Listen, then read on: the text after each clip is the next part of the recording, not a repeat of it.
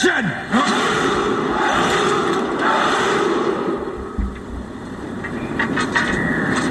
You see, old friend, I brought more soldiers than you did.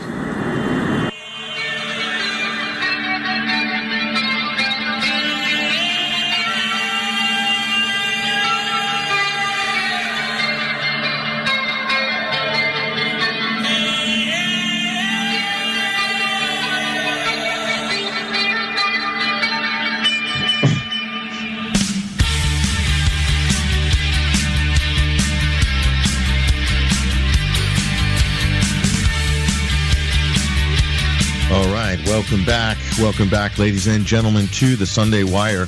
I'm your host, Patrick Henningsen. We're streaming out live on the Alternate Current Radio Network and also at 21stCenturyWire.com. Now, our next guest, he is a writer, a staff writer at American Free Press. He's also got his own blog, The Truth Hound, and he's very much a fixture at the annual Bilderberg meetings. His name is Mark Anderson. Writing for American Free Press this week, was at the inauguration in the, I believe he had a gold ticket, and it was in the inner sanctum, as it were, up there on Capitol Hill. Hello, Mark. Hello, Patrick. Great to be here on your show.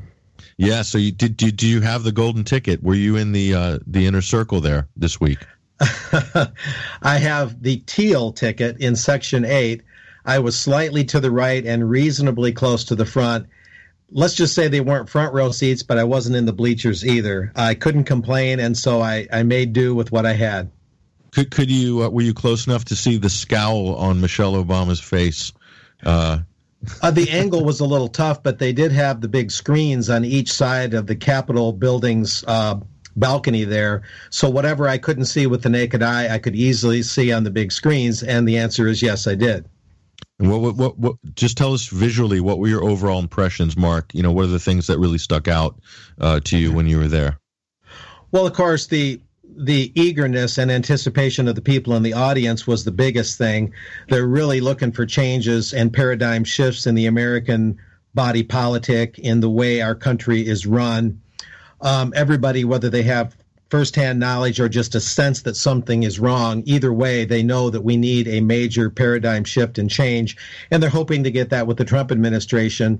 In terms of the event itself, beyond the people, everything was about 15 or 20 minutes behind schedule. There was a slight spitting of rain, but mostly it held off. The Marine Band is playing these soaring John Philip Sousa marches, just at their very best, sounding great. And Trump got there looking, kind of sober, somber, if you will, serious though, not detached, but one lady from Connecticut described it as a look of humility, which is in the online story I wrote on AmericanFreePress.net. And so they looked very regal, the Trump family, Donald, his wife, especially his wife in a stunning blue outfit, a very regal look, very polished, very much serious, ready to get to business. And everything went off like clockwork. There was a slight interruption in some areas, including the one I was sitting in mainly, of protesters that erupted, saying some vague things, rather vague, right as Donald Trump was taking the actual oath from Chief Justice John Roberts. So there was some, interruptions and things that a lot of the people in the audience found to be pretty offensive, given the timing and the gravity of the event. But overall, it was a spectacle to see. Even if I wasn't there as a reporter, just as a citizen, it was something that I found to be a unique experience. And it did convey at least a reasonable change in the outlook of the country. Of course, the mainstream press is, again, being quite antagonistic before, during, and especially after this Trump inaugural address.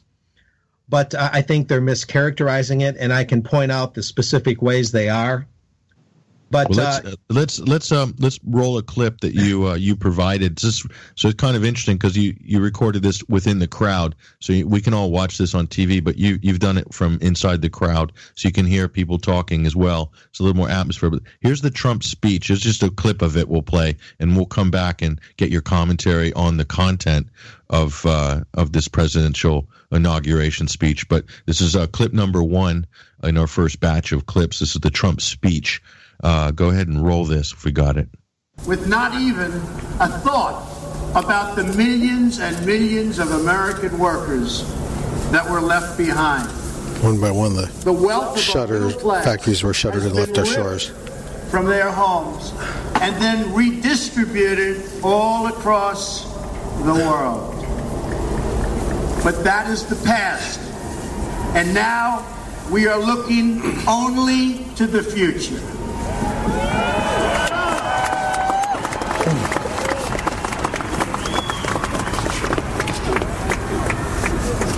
We assembled here today are issuing a new decree to be heard in every city, in every foreign capital, and in every hall of power. From this day forward, a new vision will govern our land. From this day forward, it's going to be only America first.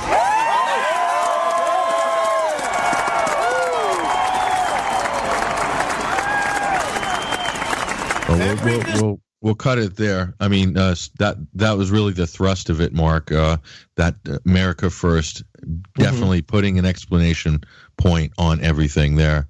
What are your thoughts on this? The content of this speech? Well, what's important to point out here, Patrick, is that afterwards, the Washington Post and New York Times, the twin flagship establishment rags that proclaim to be the newspapers of record for the United States and much of the Western world, both called Donald Trump's speech dark.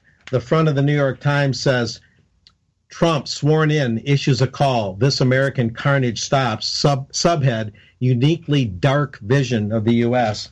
And the Washington Post putting, quote, framing his ascension as transformational and global in its impact, Trump delivered a dark inaugural address in which he pledged fealty to all Americans. But he made little overt attempt to soothe a nation wounded from arguably the ugliest election season of modern times. So right there, the papers are mischaracterizing and missing the point. For Donald Trump to say, in what he actually said in the clip that we just listened to, what matters now is the future. And therefore, he's looking ahead and saying this future should be one of America first. And that means restoring our economy. That evidently means less of a military footprint, or at least a more careful, calculated, rational way of conducting our military. What Donald Trump actually was talking about was what most people would define, and everyone I talked to defined, as a bright vision, as coming to a new paradigm, as looking ahead with hope and looking ahead with optimism.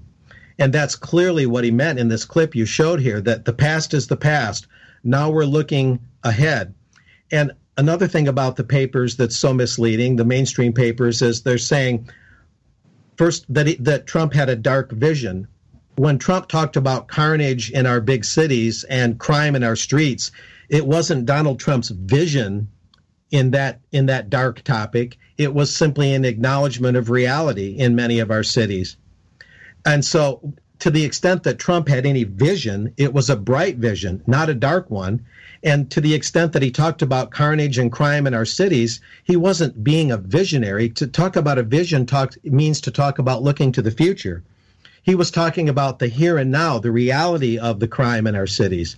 So Trump, to the extent he talked about a vision, it was a bright one. And to the extent he talked about crime in our cities, it wasn't being a visionary or having a vision at all. It was simply acknowledging reality. So these papers still aren't over the fact that Trump even won. They're not even past that yet. And so they look for everything they can to mischaracterize. And it's really the media's credibility, the mainstream, is wearing so thin already. I can't believe they resort to this ignorant, myopic kind of writing, because everybody who was there is going to see this and go, that's not how it was. That's not what Trump said. That's not what he meant. I mean, don't they know that a lot of people are going to watch his speech on their own and they're going to read this and go, what? And it's not that I'm so pro-Trump so much as they're so anti-Trump. Right. I strive to be objective. I strive to look at his cabinet nominees with a skeptical eye. I'm not swept away in some sort of, popular figure and the cult of personality, and I'm just another guy that's like a groupie to a rock star. I'm not that way, but reflecting that event on January 20th, it was a positive event. It was a bright vision. To report it accurately would be the exact opposite of what the Post and the Times are saying. There's two things I want to point out that I thought were pretty amazing in terms. I've never would hear this from a president, let alone an incoming president, right? Basically saying that Washington has enriched itself while the people have become poor. And so those have come to Washington to enrich themselves. I mean, that was really powerful, putting it with all the people behind him sitting, the Dick Cheneys of the world, Dick Cheney, Bush, Clintons, the people who have enriched themselves through government. And that to me was powerful. The other thing that was powerful, Mark, was he said that this is now about you are in control of this government. The government is not in control of you. That it's a very simple concept, but yet something you'll never hear in that stark of term uttered from a politician. And some people might call that populism, whatever you want to call that. I don't think that's. How can that be bad on anyone's ears if they're living in a democratic society? Oh, absolutely. True, we have to concede that it's not easy to deliver on such a broad, sweeping statement, that we're not just transferring power, like Trump said, from one president to another, and we're not just transferring power, Trump said, from one party to another. He said, and it's in my article, and you've heard it in the speech, we're transferring power from the government back to the people. Presumably, he probably means the states too. A kind of devolution of power, a little decentralization of power, less centralization. And a person can make good on that. It won't be easy. And of course, we have to hold Trump to his word. But here again is where he is telling people something very important, something that needs to be said. And as you said, he's saying it in front of people that have done largely the opposite. They've worked with a highly centralized regime. They've encouraged that. George W. Bush, who was there with his wife, Laura. Barack Obama, some tweaks here and there, but pretty much the same thing. Even Jimmy Carter, it's a little harder to remember his record. He's still kicking. He was there with Rosalind. And Bill and Hillary Clinton, need we say more? But when it comes to the what Trump said specifically about Washington has enriched itself at the expense of everyone else, in a way, you could say that's a matter of opinion, but here again, the Washington Post for the Sunday, January 22nd paper, January 22, puts in here that, it's not true. They have their fact checker out. They're putting their fact checker column against an inaugural address. An inaugural address isn't really intended to be a studiously factual kind of speech to begin with. It's intended. Of course not. It's a symbolic address. That's all. And they're fact checking the inaugural address. Yes, an article that's probably 2,000 words, and it says in here that it quotes Trump. Trump as saying, quote, "Washington flourished, but the people did not share in its wealth. Politicians prospered, but the jobs left and the factories closed." And then it goes on to say that that's basically not true in the fact checker column about an inaugural address, by saying that a lot of people, computer nerds and technicians and engineers, are employed by the military-industrial complex, by the intelligence agencies. But see, you can read that two ways. Number one, that's not going to result in a tremendous amount of employment. It will be a notable uptick, and some of it is good paying. But you're actually talking about an enlarged bureaucracy. And so in a way, Trump is right that the Washington centralized regime has grown the bureaucracy, more Intel contractors, more Intel full-time employees. And yes, engineers and computer nerds and programmers and, some different people getting employment. But overall, that's enhancing the size and power of the Washington establishment and its contractors. So Trump is still, in most respects at least, basically right, that the bureaucracy and the centralized power has grown, yes, some employees were added. Yes, some people are getting some income that's disposable income, and that helps the economy. But it's really not for the average working class American, middle class American, older, younger. They're still not really benefiting. So just because Washington sees an uptick in that kind of employment doesn't really translate into the overall American society benefiting that much from all these years of centralized power and the endless war on terror. See, so again, there's this mischaracterization, and it's really risky for WAPO, the Washington Post, as it's called. Some say Washington Compost is another name, but it's really risky here. I mean, their credibility is already so thin. It's amazing how brazen they are when they should know that they've got to, really dot their I's and cross their T's and not say things that the average person can so easily see as bogus and misleading. I'm shocked that they would even attempt to write a piece like that or put out to fact check a speech. An inaugural speech, yeah. An inaugural speech. Here's the bottom line, Mark. Trade deficit between the United States and every other country in the world. We have a huge trade deficit. It's growing by the year, okay? Manufacturing jobs, offshoring in droves, and this is a process that's been going on for 40 plus years. So for the Washington Post to stand there and say that somehow the real wages going down, cost of living going up, what are these people talking about? They must be whatever they're smoking. I'd love to have a toke of it because it sounds fantastic. It's just there's no basis in reality. So this is the same Washington Post that ran two fake news stories before the new year. One about this network, Prop or Not, Russian propaganda network in the alternative media, and lambasting top award-winning journalists like Robert Perry and others, and also a fake news story about Russia hacking the Vermont power grid.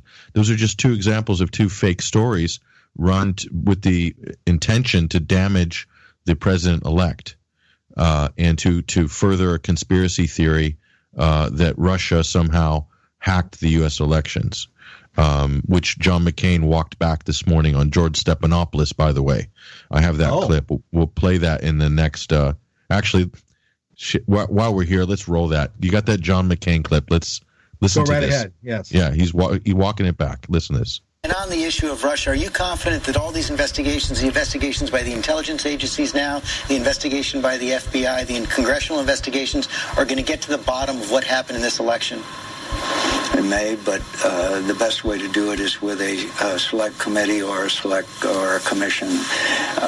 What the Russians did was imperil the very fundamental of a democracy, and that is to affect the election. Now, I don't believe there's any evidence that they did, but the attempt was very sophisticated.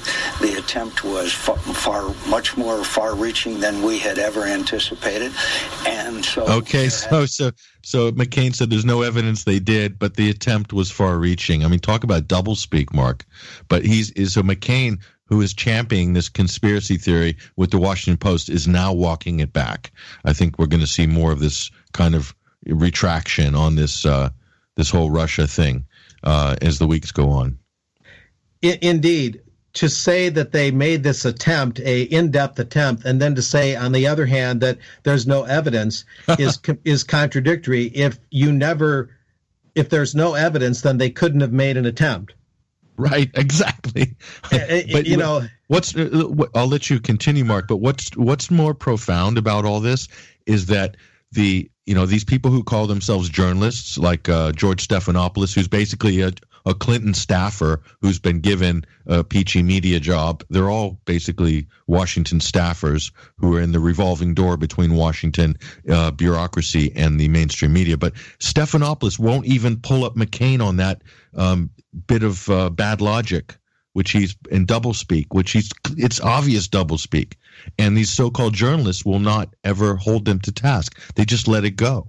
And they move on to the next topic. There's no critical thinking going on at all. And so the net result, Mark, is that the public continue to be somehow brainwashed by these media operatives, these gatekeepers like Stephanopoulos, like Chuck Todd, like Fareed Zakaria with CNN. They do the same thing. They basically they whitewash the issues, and then they allow the politicians to come on, lie, use double speak, contradict themselves, and there's no comeback whatsoever. Yeah, Fareed, of course, being a CFR, Chicago Council on Foreign Relations pillar, he's one of their apparatchiks. And, you know, you've got people like Pete Williams that have been a journalist for a while. He used to be a Pentagon spokesman. That revolving door has been going on longer than people realize. I remember seeing Fareed on one YouTube interview when he actually talked directly with Vladimir Putin, I believe. And you put these people up against others that have some, you know, grit and have some tenacity, and they just fall apart. The George Stephanopoulos of the world and the Fareed Zakarias of the world can't really handle real comebacks and real debate and real information. They pose as these apostles of news and information, but when they're put to the test, or they have a chance to expose someone like McCain a little better, like you just said, when the stakes are high and the opportunities in front of them, they fail. They can't hold up to the heat. Zachariah could not take on Vladimir Putin. He could not get him to concede or show him to be a bad guy. Putin was too much for him. And Stephanopoulos had a great opportunity to score one for the contradictory statements of John McCain and didn't take that opportunity. So it just shows how weak-kneed these guys are and how opportunistic they are in being, you know, propagandists of the wrong sort and only posing as objective newsmen.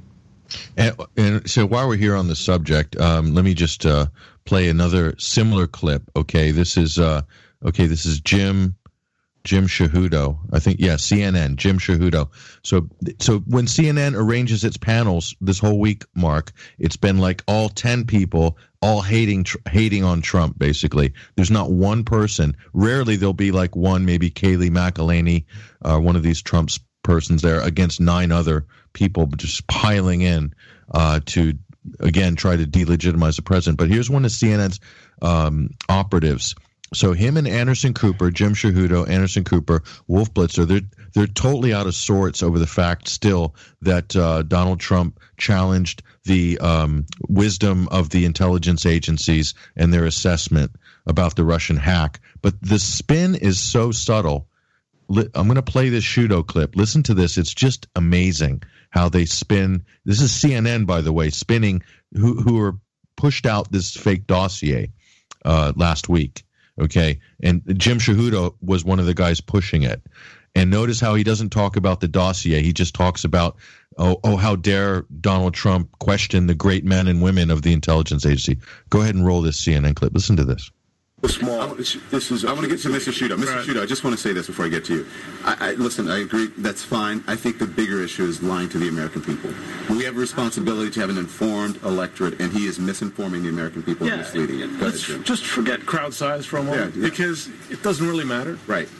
There was a big, massive lie told about it today, but that doesn't matter. In the hierarchy of inaccuracies told today, the far more important one, in my view, is the president himself went to the CIA, and he lied, I suppose I could use that word, or he told a narrative contrary to the facts about who created this dispute with his own intelligence agencies, which was him. And we have numerous public statements via Twitter and on videotape of him criticizing, disparaging, undermining his own intelligence community because he did not like its assessment that Russia interfered with the election, because it's apparently his read that makes his presidency less legitimate. That's an important lie, right? Let's play it. Let's play it, and I got a thought when we come out. Finish. Here it is. I think it was disgraceful that the intelligence agencies allowed any information that turned out to be so false and fake out. I think it's a disgrace. And I say that, and that's something that Nazi Germany would have done and did do. I think it's a disgrace. That information that was false and fake and never happened got released to the public. Okay. That was then. That was what, just over a week ago, and then this is today at the CIA. The reason you're my first stop is that, as you know, I have a running war with the media. They are among the most dishonest human beings on earth.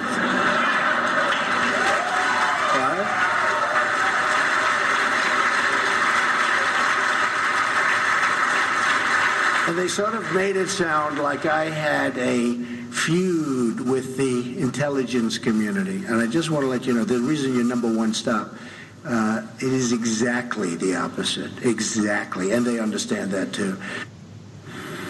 Go, Jim. Well, that's not true, what he just said, right? I mean, we have the public statements where he criticized and disparaged the intelligence community. But even that, well, first of all, that actually is important because he was willing to go public and undermine intelligence agencies that he and the country depends on to keep the country safe, whether it's against Russia or terror attacks or North Korean missiles, because he didn't like their assessment on Russian interference in the hacking. That's important. So you talk about lies. You put your spokesman out there to lie about crowd size. What if Donald Trump orders troops into battle and they die, right?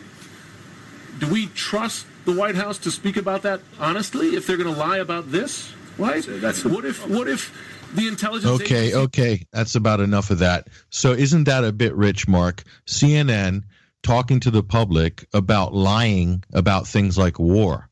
Because I have a list of things that CNN has done here in front of me that is so long.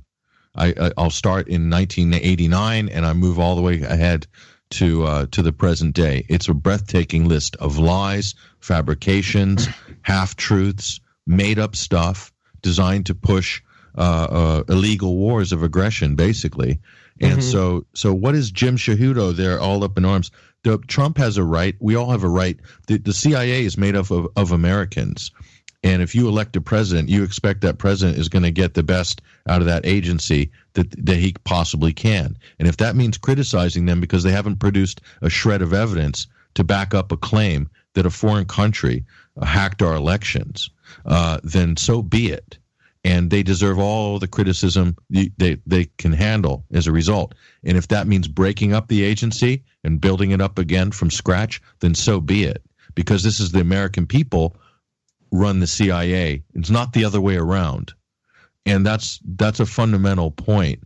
And I think that is kind of being articulated with this new president in a way. I know that might not happen, Mark, realistically, but I think CNN is the ultimate gatekeeper for the Pentagon. We all know this. And for them to have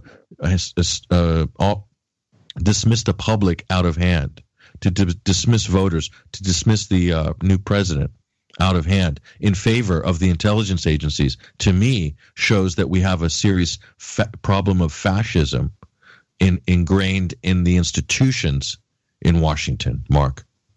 Yes, a weaponized media, which is the title of a book I'm working on. There's my cheap, shameless plug.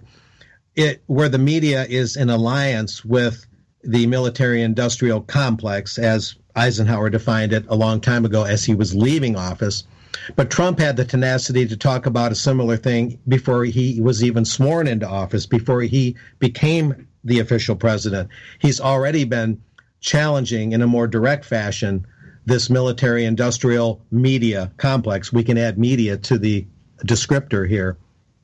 And if Trump is sincere in wanting the government to be controlled by the people, it's a natural fit, a natural thing for him to say to the CIA, look, you're giving me bogus information, you're releasing information that's bogus.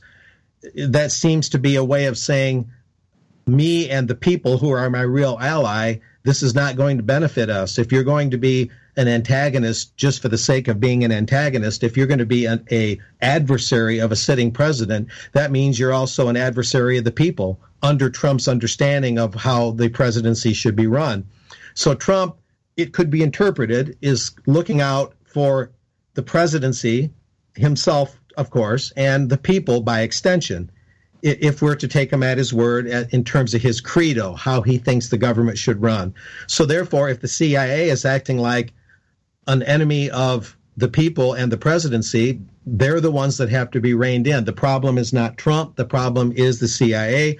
We got McCain's backpedaling. There never was any solid evidence that Russia hacked hacked us to begin with. But as I've always said, Patrick, if our election machines and our election databases are so vulnerable, then they're inadvertently exposing the fact that, as we've been saying all along, electronic voting machines are hackable, they can be penetrated, therefore our elections can be stolen by anyone, not just Russia. So they've shot themselves in the foot, admitting, hey, like we've been saying all along, Hart InterCivic and ES&S Ivotronic voting machines make our elections stealable, hackable, vulnerable.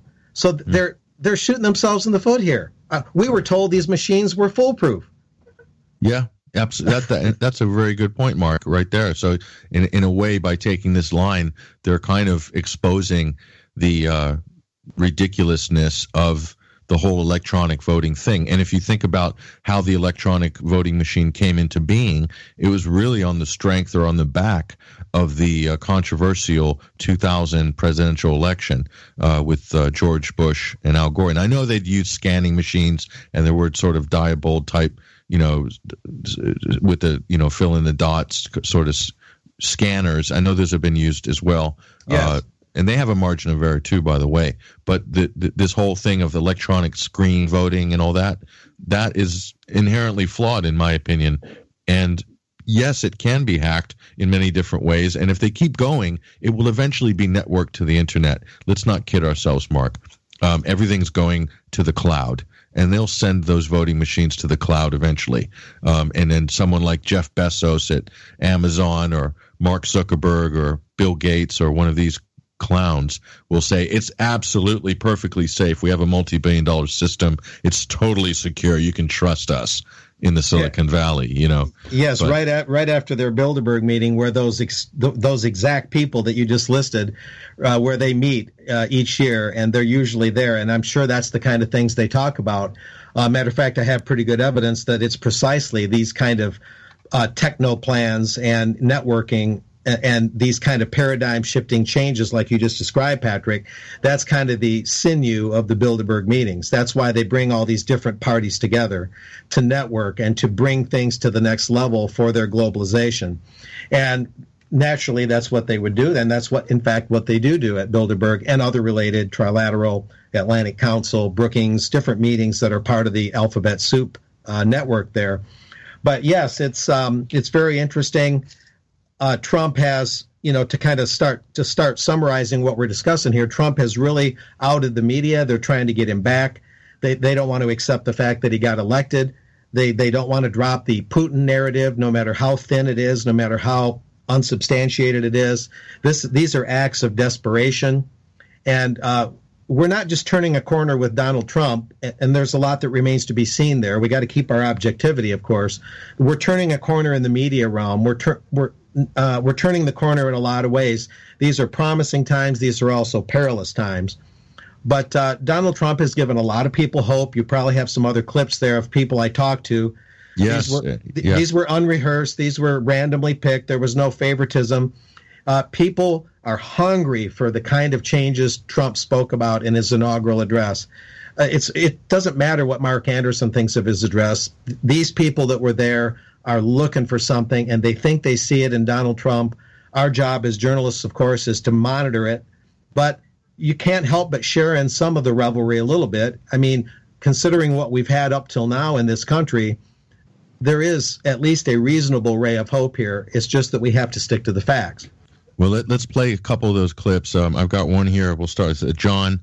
This is a gentleman named John. Go ahead and roll this. I think it's clip number 2 in the inauguration batch. But listen to this. Here's one. Mark Anderson, American Free Press, and I'm right after the inauguration, January 2017, right outside Capitol Hill, and I'm speaking to John Medved. And where are you from, John? I'm from Golden, Colorado.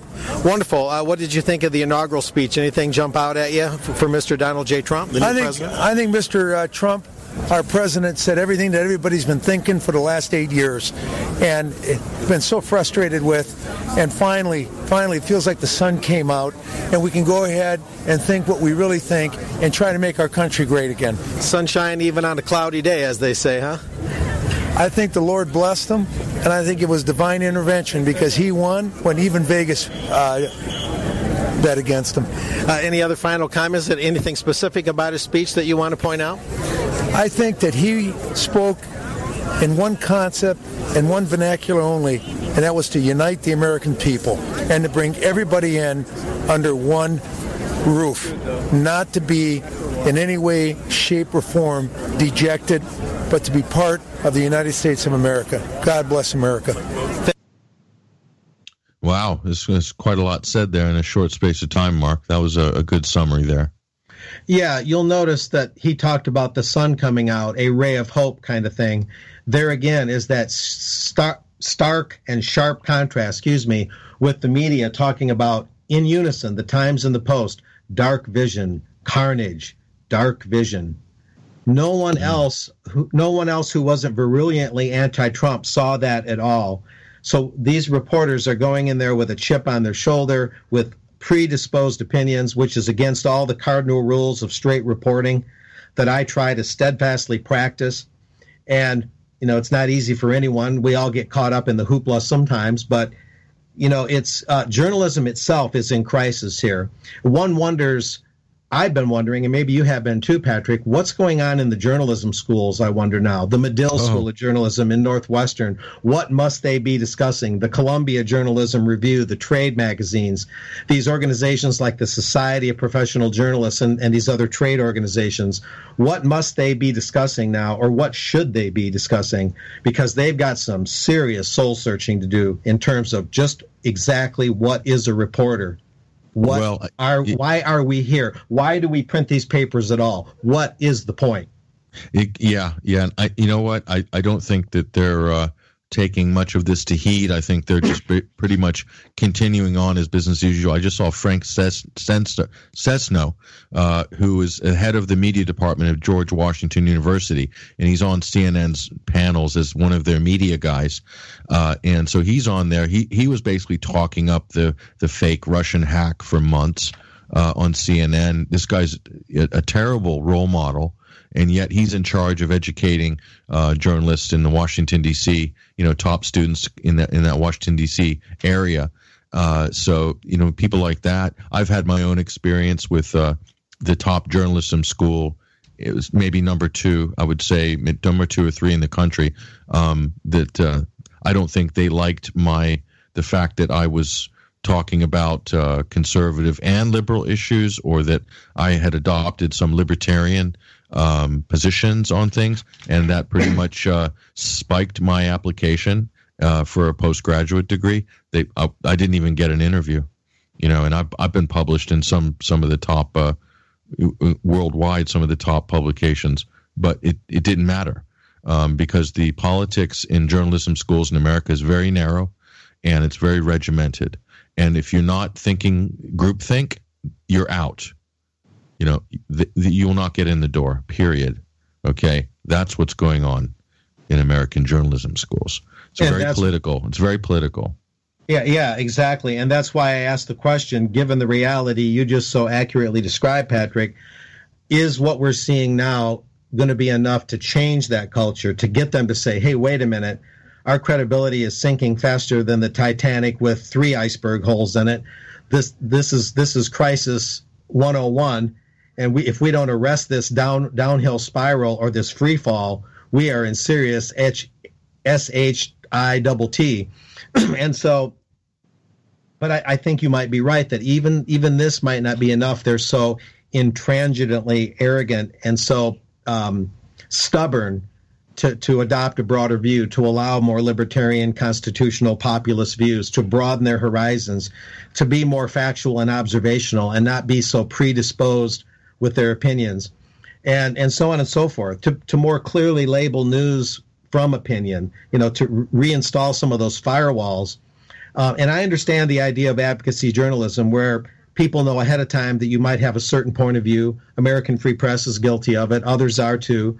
But by the same token, a lot of those firewalls probably need to be put back, maybe in the alternative media too, but definitely in the mainstream press, that this is news and this is opinion, and that there has to be some separation there, some discipline. There's a total lack of discipline in what the media is doing. I agree, Mark, and I don't think it's going to improve. Actually, on one hand, I think this is very good for people like us. The more they're digging themselves in this hole the ditch they're digging right now, I love it. Actually, I think it's great. I'm like saying, please keep digging. It's good for guys like us. I am guilty of. I definitely have a bias, and basically most everything I do is anti-establishment. So whether that's right-wing or left-wing establishment, I'm generally against it, okay? I'm against bureaucracies, technocracies, and essentially the establishment ruling over the minions of the world. So that is my bias. And the thing I see in mainstream press, Mark, and I'm sure you see it too, is they're constantly protecting the establishment. And I think the job, personally, I might be wrong, the job of the press or the media is to challenge the establishment on behalf of the people. And I don't see that happening at all, actually, not at all. And I see movements being co-opted, hijacked, that are basically establishment movements that are portrayed as movements of the people. We see through this. And we try to report and comment on it. So our stuff is very opinionated, but I don't have 12 departments and 26 editors on staff, so I can't afford to balkanize my organization in that way. Maybe one day, if we were that big, we might have an op-ed department, a news department, and so forth. But we don't have that. We're sort of in one room at the moment. So, but that's my thoughts on that. Exactly. I don't know if you have any more clips you want to play. I have one, actually. I have one I want to play. This is Anne Marie, okay? Okay, go right ahead.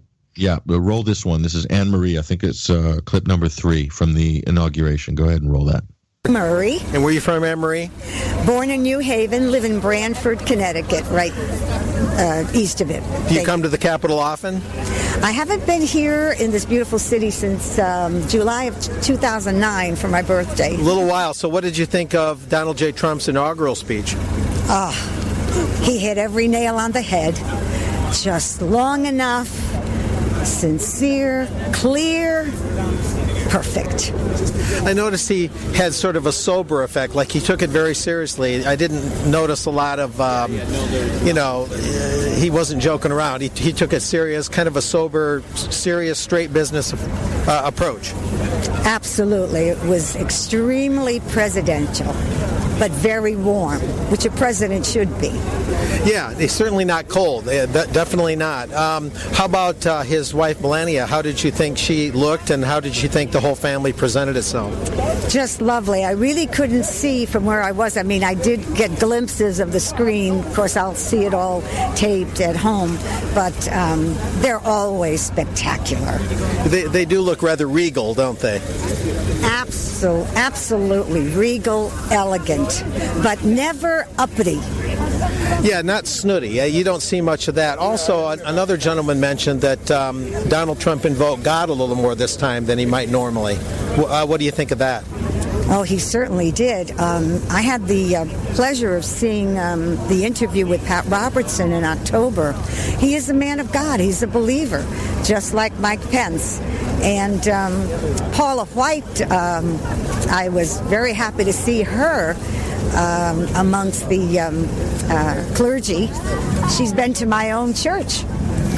Love her. Interesting. Yeah, a lot of people, I think, in all the media buzz, all the static you get on some of the media, especially CNN, getting a lot of criticism these days, maybe don't hear about the Christian side of Donald Trump, what some see as him having a faith that maybe he doesn't always reveal openly, or maybe people just don't talk about it. Yeah. Yes, that's very true. But to be honest with you, I'm just like Mike Pence. I'm a Christian, I'm a conservative, I'm a Republican, in that order. And I know that there are two men of God that are at the helm to lead our country. And it really was a move of God. This whole election, it really was a move of God.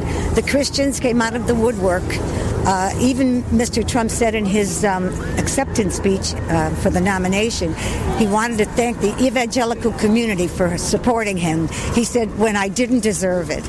And I was home jumping up and down, said, it's all right, Donald. We're behind you. You did deserve it. We love you. A little self-deprecation isn't so bad. Absolutely.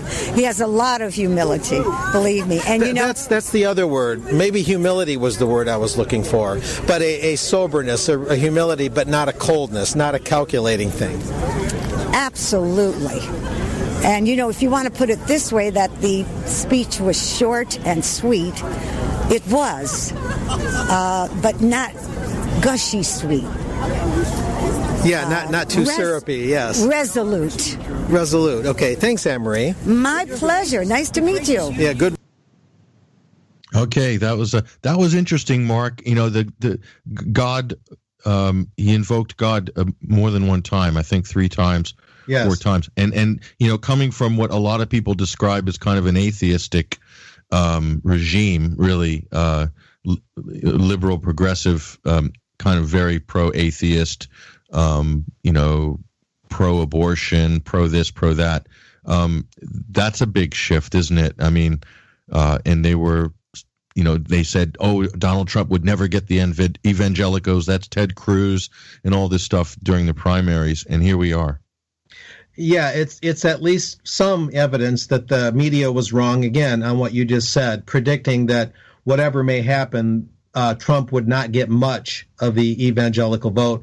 Apparently, he got at least a sufficient amount that pushed him over the top. The media, of course, is still repeating that Hillary Clinton won the popular vote by over 2 million or something, a completely unverifiable number since most electronic voting machines, you can't even retrieve the ballots. They disappear into another world of digitization, a binary netherworld never to be seen again. So we can't verify Hillary's popular vote numbers at all. The media just repeats them. But yes, of course, when it comes to religious beliefs, you can't get inside someone's head or their soul and see exactly how sincere they are, exactly how much God might mean to them, exactly how serious of a Christian they may be. But it was a way that Donald Trump distinguished himself compared to past speeches. He brought things to a new level, to a new tone, a new subject like that, invoking God 3 times when you don't normally hear him talk that way. And so this was something that resonated with Anne-Marie and a lot of others. I heard him talking about it. I have other recordings. I didn't send them all in. But, it's another way that Trump is distinguishing himself, along with this transfer power to the people, not just from one president to another, not just from one party to another. And then dealing with this media that's allied with the deep state, the military-industrial media complex. And I wanted to just expound on that just very briefly. You'll notice that in the entire 20th century, Patrick, and into the 21st, we've had all these newspapers, entire forests being toppled to print these papers, ink spilled by the quadrillions of gallons to report all the news, and still the power establishment has grown unabated. We are now permanently at war. There's no such thing as beginning, middle, and end in a war anymore. The authorization to prosecute military force is passed from one president to the other without even being renewed. It's just a grant of power, just like Trade Promotion Authority. It's in Obama's hands. It'll be given to Trump without any congressional input. The authorization to use military force will be given to Trump without any renewal by Congress. The baton is just passed. Mm-hmm. You don't see the press challenging that, do you? That these grants of power that go from one president to the next are not renewed or reviewed very often. So the press, the entire press apparatus has failed the American people for the entire 20th century. Yes. Going back to the Spanish-American War, going back to the fact they never proved that Spain blew up the Maine in Havana Harbor. Yes. It's infuriating. Yes, and the Gulf of Tonkin and yes. And 9/11, and the list goes on. Okay, so you've identified the crux of the matter there, which I was trying to explained earlier, which is that's the establishment, that passing of the baton. That is the establishment. That is the ruling elite, and that is not being challenged. In fact, it's being elevated and protected by the mainstream press, and that is the fundamental problem. The alternative or independent media is challenging that, Mark. Yes. That's a big part of your work. Consistently over the last decade is challenging that very thing which you just described right there. And that is the big difference between the independent media, like yourself, like myself, like others, and the mainstream media, is they are not challenging that baton. They're not challenging that. No, and look what they're doing. Instead of challenging that, they're challenging a new president who is challenging that. Right. Now, See? Now we got 2 minutes left, and before that, I just want you to get your word. A brilliant article on Davos, which you published at American Free Press. I love it. I absolutely love it. Okay, we've reposted it at 21st Century Wire.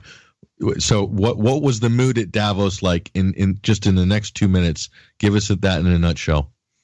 Well, even prior to Davos, Richard Haass, leader of the CFR, and Ivo Dowdler, the head of the Chicago Council on Global Affairs, which is the CFR cousin in Chicago, they were on the Charlie Rose show. He's a frequent Bilderberg attendee, and so is Richard Haass, off and on, and so on and so forth. So even before Davos, they were on the Charlie Rose show, worried about the populist uprising, trying to assess it, talking about how it challenges the post-Bretton Woods rules-based world order, this great trade and monetary regime that they've sewn together.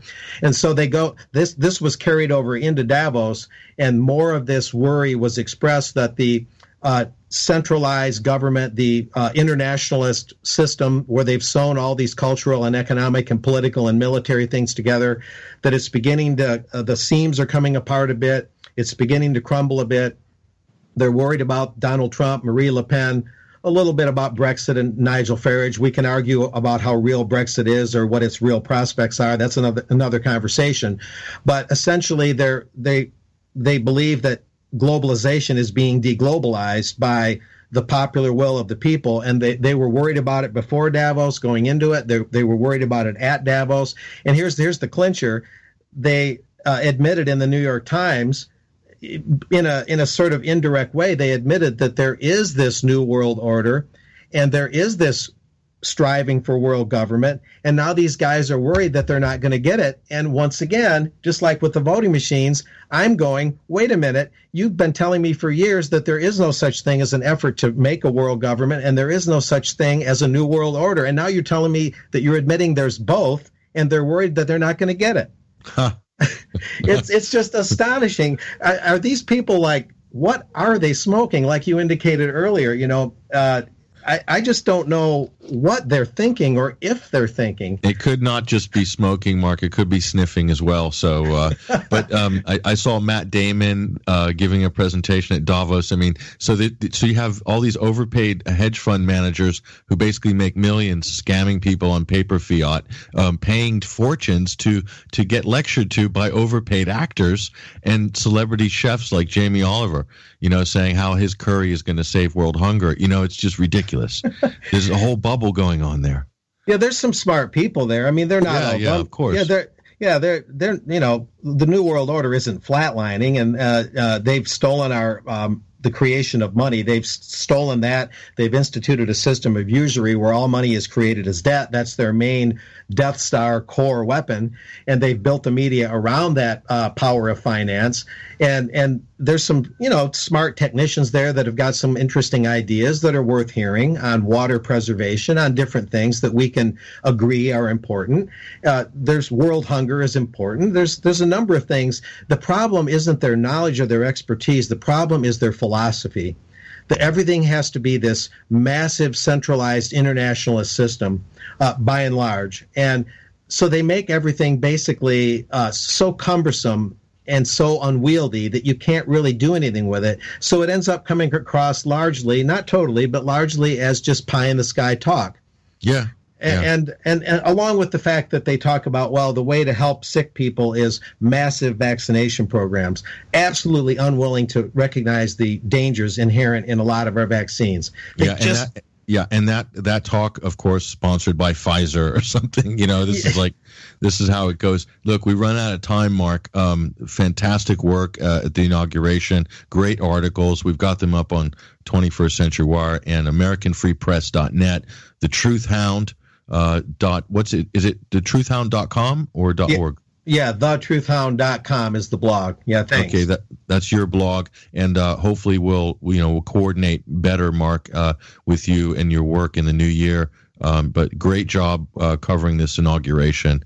Fantastic work, and we look forward to seeing more of it as this really gets interesting in 2017. I know you're feeling that as well. So we're very, very much prepared and ready to do battle in this new year. Well, I appreciate that, Patrick. Yeah, there'll be a lot on the CIA nominee, Mike Pompeo, the Kansas congressman. That vote is tomorrow, so stay tuned. There'll be a lot more. Okay, we'll definitely would love to get you back on the show, Mark, as well in the future with more updates and based on the stuff that you're writing as well. So great work. Thanks. You too. That's Mark Anderson, American Free Press. Right, straight from the inner circle, the teal ticket at the inauguration. We're going to take a short break, and we're going to come back with a live link to the Middle East. We've got a very short report with Stephen Sahuni. Suicide bomb was thwarted in Beirut. This is huge news. We'll talk to him in a minute. I'm your host, Patrick Henningsen. We'll be right back after these short messages. Stay right there. I'm going down.